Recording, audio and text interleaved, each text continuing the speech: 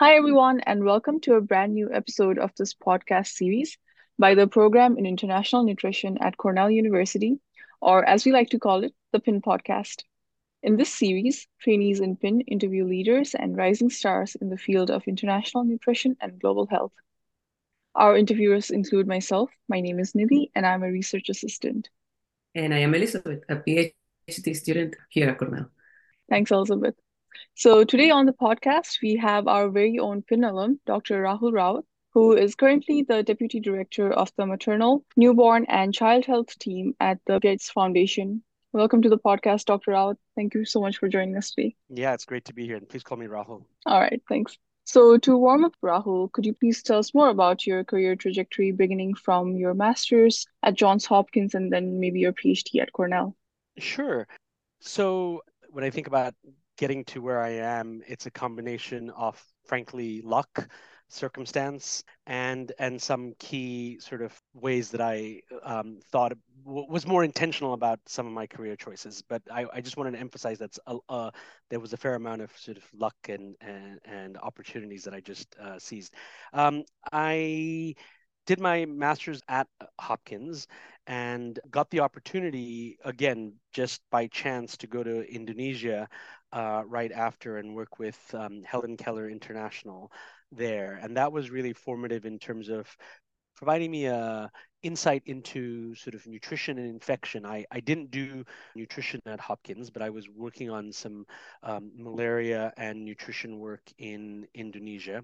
And it was really formative for me in helping shape some of my thinking. And by chance, there was an unfortunate incident in Indonesia. There was a bombing in Bali that required us to leave. And I suddenly was back in the States. I was a international student with my visa running out, and I didn't quite know what to do. And I thought, why not apply to a PhD program in international nutrition? And so that was really not something that was on my radar. Don't want to say that I had any grand ambitions, but when I was thinking about sort of nutrition and infection, where to do it, Cornell just stood out. You know, the seminal work that Jean-Pierre, David Pelletier, and Edward Frangillo had done was really what caught my attention, and I knew that that's where I wanted to go to do my PhD. And so applied. I got in probably a little later than some of the sort of more stellar candidates. So I was sort of not sure until the very last minute whether I would get in, but I did. Very grateful for that. Worked with Becky Stolzfus, who I know has left Cornell, but was outstanding as a mentor, as a researcher, and just had a wonderful time at Cornell.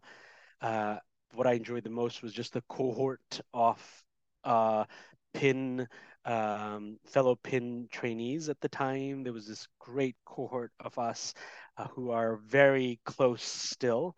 Finished my PhD program, knew that I was not sort of that a career in academia was not for me. I don't think I was bright enough or had the abilities to sort of go through that very sort of rigorous process of trying to get a tenure track position and trying to work the academic ladder. Again, just applying to hundreds of, not hundreds, but dozens of jobs that I saw, but it was everything from an NGO to the Gates Foundation, thinking that I could get a job right then to, so really just varied. Someone told me about a job at IFPRI, a postdoc at IFPRI, applied, interviewed, got in, and that was sort of, I think, the next really formative phase for me. I spent 9 years at IFPRI, starting as a postdoc to a senior research fellow, and that really opened my eyes to sort of the potential. It was a perfect blend of training and rigor in sort of nutrition and it being very applied. Had the luxury of working with great individuals there, many PIN alums at IFPRI, but again, had the opportunity of finding a great mentor in Marie Ruel. And just, I loved it there.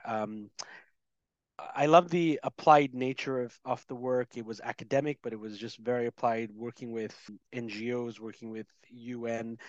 And then I wasn't looking to leave IFPRI. I was in Senegal during the last stint of IFPRI, and during that time, I was a grantee of the Gates Foundation, and a team at the Gates Foundation had just gone through what they call a strategy refresh, and had a series of new positions available. And someone reached out to me, and I thought, why not? I'd been at IFPRI for 9 years, something else, and came to the Gates Foundation and thought I would be here for 2 or 3 years. I'm now at 7 years.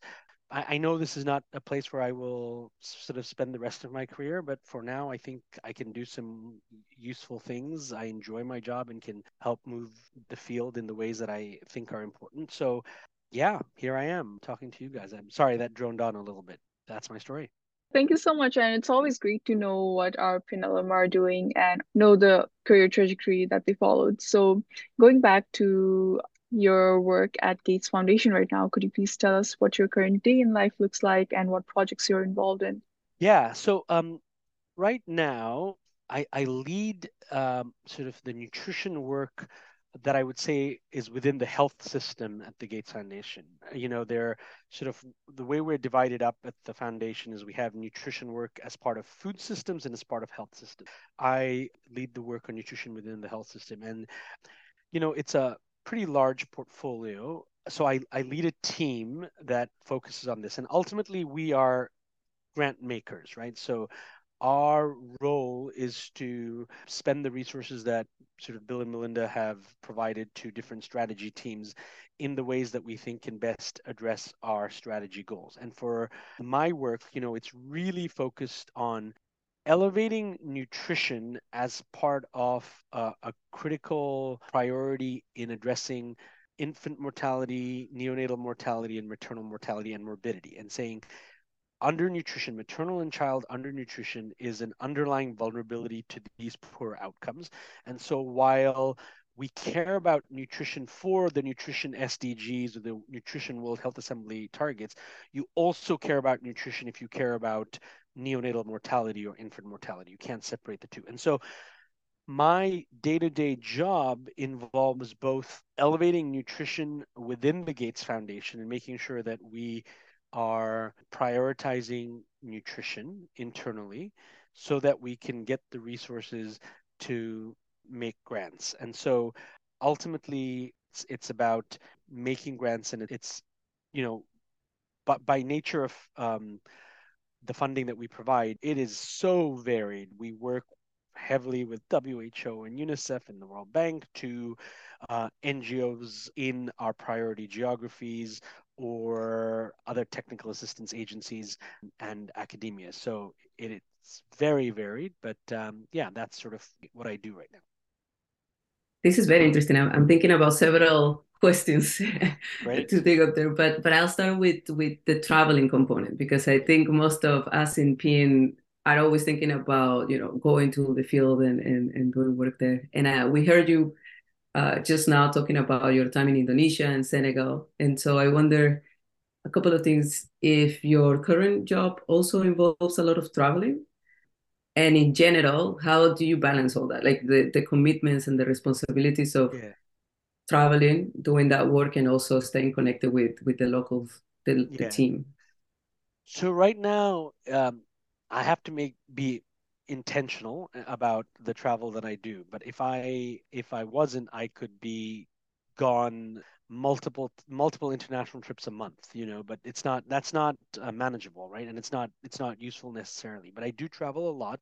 That's the nature of the work we do because I think there's no utility in me sitting in Seattle sort of managing a portfolio of $100 million a year by sitting in Seattle in the middle of northwest corner of the US. So there is a lot of travel, but I think it's about prioritizing travel and not feeling like I need to be in every meeting in person all the time, and recognizing that we actually have a team and there are meetings or field visits that individual team members can do and report back, and we can get a good understanding of that. So there's no utility in having FOMO. We don't need to be everywhere all the time. But yeah, it's a fair amount of travel. I think I probably end up now post pandemic probably one international trip a year, but I have to balance it out. I have a young family. That's sort of my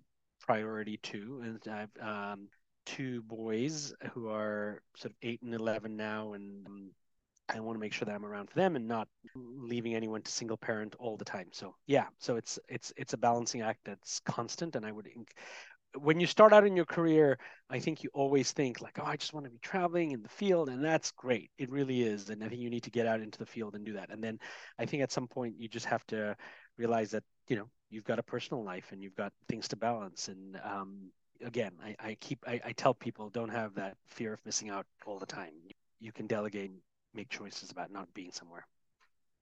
Yeah, that sounds like I should like make a little note and leave it in my Yeah. computer, a place where I can see it. When you're old like me, you have to do that. But I think when you're young and fresh out of grad school, I think it's the time to sort of be in the field, like really.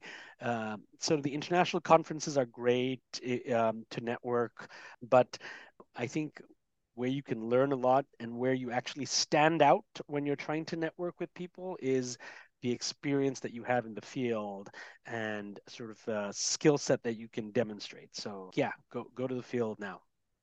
Well, this is an excellent lead to my next question, which is basically some insights, something you have learned from all your traveling and working with so many different partners, and what you see from your position as the priorities in international nutrition for global health.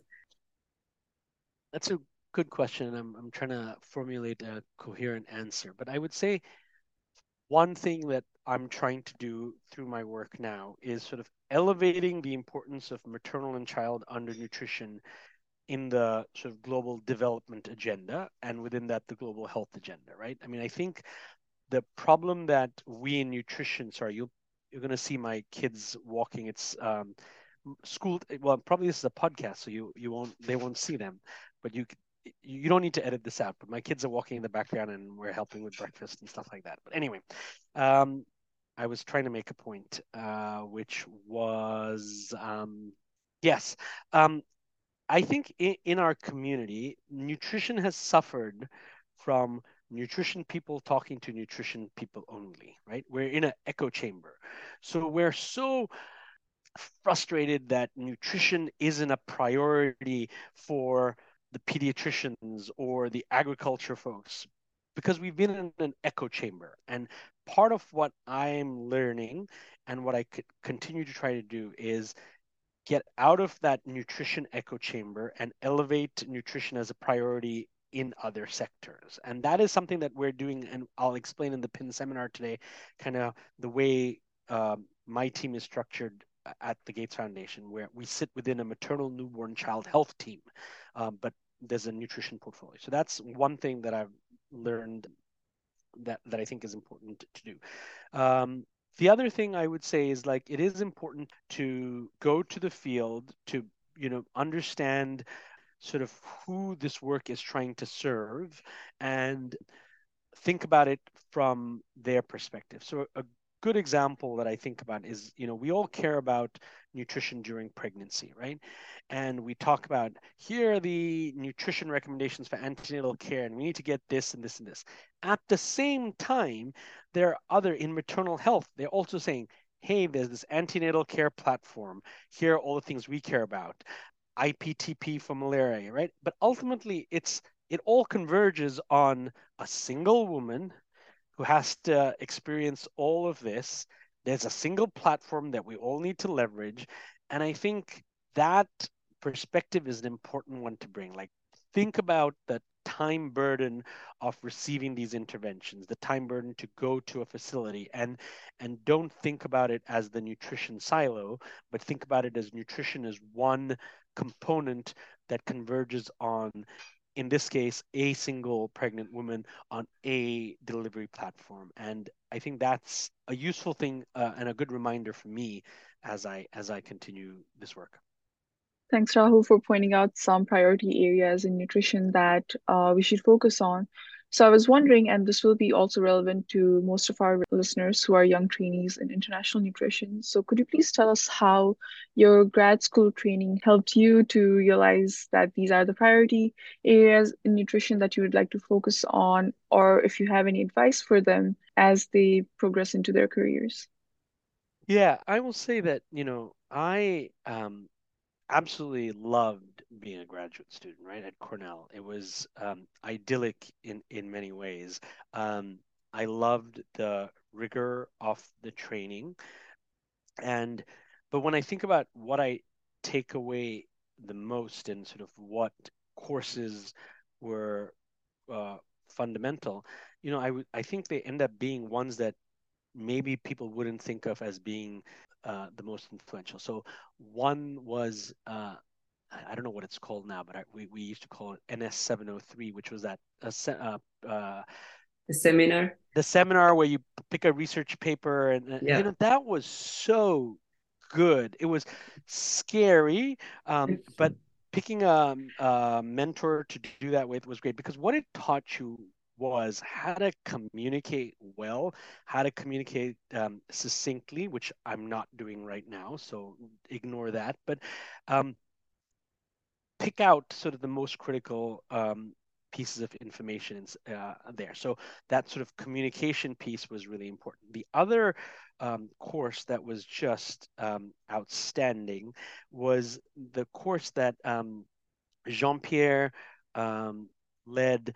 It was on. It was actually, I think, if I recall correctly, it was really focused on vitamin A, but it took the perspective of looking at sort of more upstream discovery and biochemistry around vitamin A to policies and programs, right? And it just provided insight into how you can take a single topic and really think about it from multiple perspectives.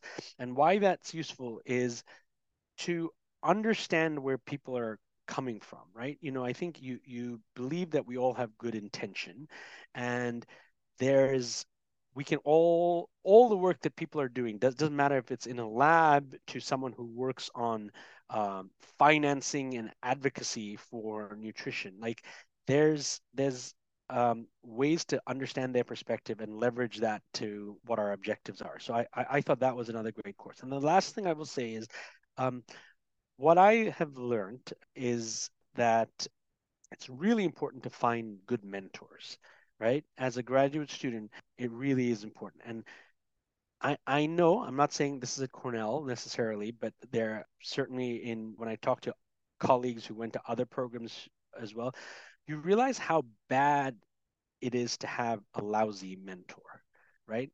And it takes effort to find good mentors. And I think graduate students need to invest in that. So there's no point in going to someone's office hours and saying, I want to work with you, unless you've done some work in understanding kind of really what it is that their portfolio does. Like, how can they help you?